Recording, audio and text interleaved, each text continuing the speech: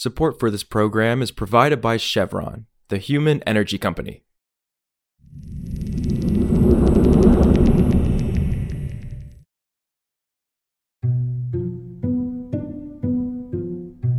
This is Politico Energy. I'm Josh Siegel. On Tuesday, the Biden administration took a step toward being able to force water delivery cuts on states that rely on the drought-stricken Colorado River, the West's most important waterway. But the Interior Department declined to take a side on whether California or Arizona should bear the brunt of potential water cuts. Right now, that river supplies water to 40 million people, but it's in the midst of a 23-year drought that has shriveled its flows by 20%. Hotter, drier conditions fueled by climate change are expected to reduce supplies even more in the coming years, as the planet continues to warm. Now, the Biden administration is getting involved because the states who get water from the river haven't decided who should bear the brunt of those reductions.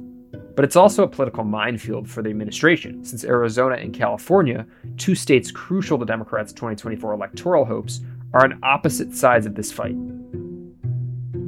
So today, Politico's Annie Snyder on why Biden is sidestepping taking a side in the Colorado River dispute.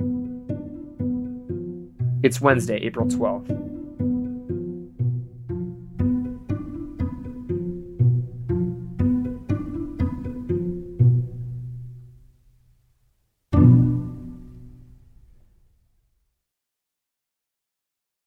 So Interior on Tuesday put out a document that is seen as key towards shoring up its legal authority to act unilaterally to impose water delivery cuts on the states if it needs to. So a little bit of context here. Interior launched this process last fall at a time when things were looking really dire along the river. There were federal projections that came out last fall that showed that water levels at the two main reservoirs along the Colorado River could fall so low by the end of 2023 that we could be looking at a massive water and power crisis across really the Southwest and the Western region. And so looking at that dire scenario, Interior decided it needed to shore up its legal authority under the National Environmental Policy Act to act if it needed to, if the states couldn't agree to the sort of sizable cuts that were believed to be needed to head off that crisis. At the time, the department said it expected to put out 3 different alternatives in that environmental analysis. One, looking at what would happen if nobody took any action. Another, looking at a state-crafted solution that they were hoping would come to be. And a third, looking at what the feds would do with their authority if the states either didn't act at all or didn't act sufficiently. And so what the administration put out on Tuesday was that draft environmental impact statement. But the 3 options that it laid out were not the same 3 ones that it had teased back in the fall. The states never did come to a consensus on what they would do. They never reached a deal. And so what we had were 2 sort of competing state proposals.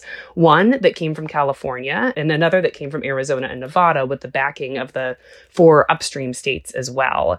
And so the Interior Department on Tuesday decided, rather than putting out its own federally backed option in this proposal, it would instead lay out variations on those 2 state-backed approaches to sort of show what they would look like, and then put that against the backdrop of a no-action alternative. What would happen to lake levels? What would happen to the system if no cuts were made?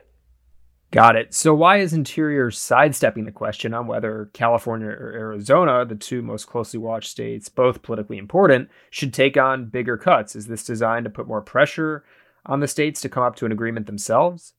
Exactly. The Interior Department said as much. They said on Tuesday when they released this plan that it had 2 main purposes. One was to shore up the legal authorities, like I said, and the other was really aimed at getting the states to negotiate and giving them sort of markers in those negotiations.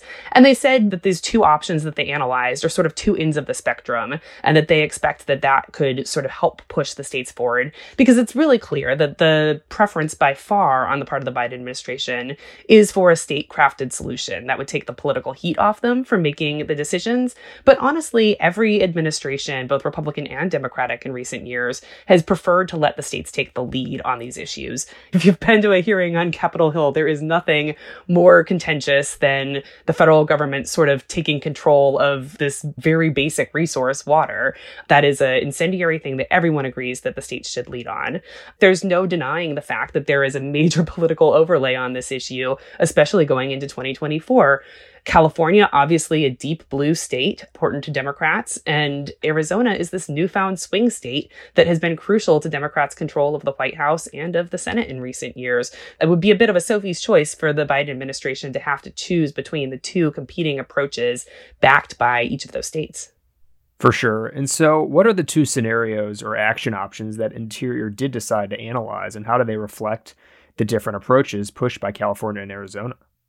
The first action option is really keyed off of California's preferred approach, which is effectively a priority system approach. This is the system that has governed water deliveries in the West for roughly a century, that basically says you cut off the junior users, the newer users, entirely before you start reducing deliveries to the more senior users. That approach benefits California because first of all, it has the largest rights to the river, and it has some of the most senior rights that are held by its agricultural users in Southern California.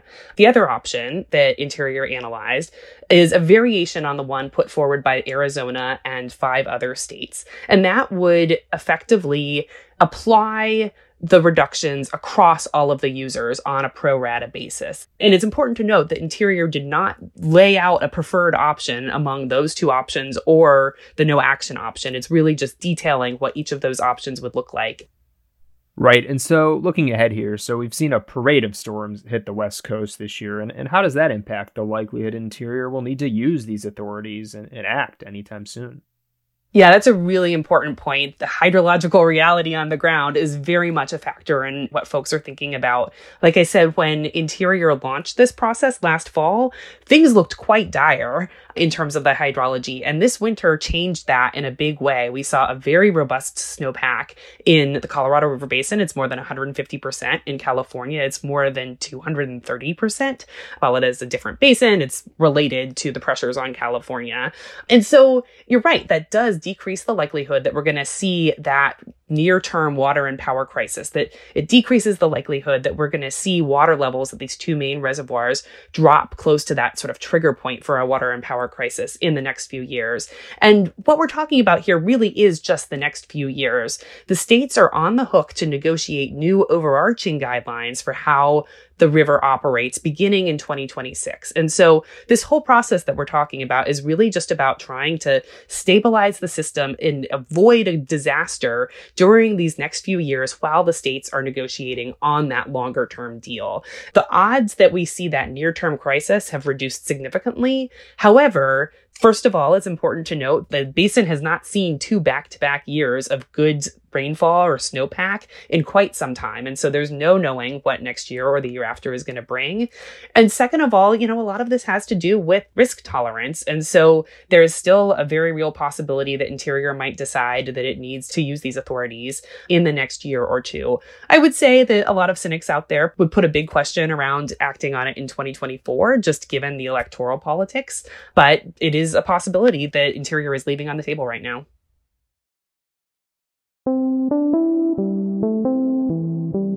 For more news on energy and the environment, subscribe to our free newsletter at politico.com/power-switch, and subscribe to Politico Pro to read our morning energy newsletter. Some of the music in today's show was composed by the mysterious Breakmaster Cylinder. I'm Josh Siegel, and we'll see you back tomorrow.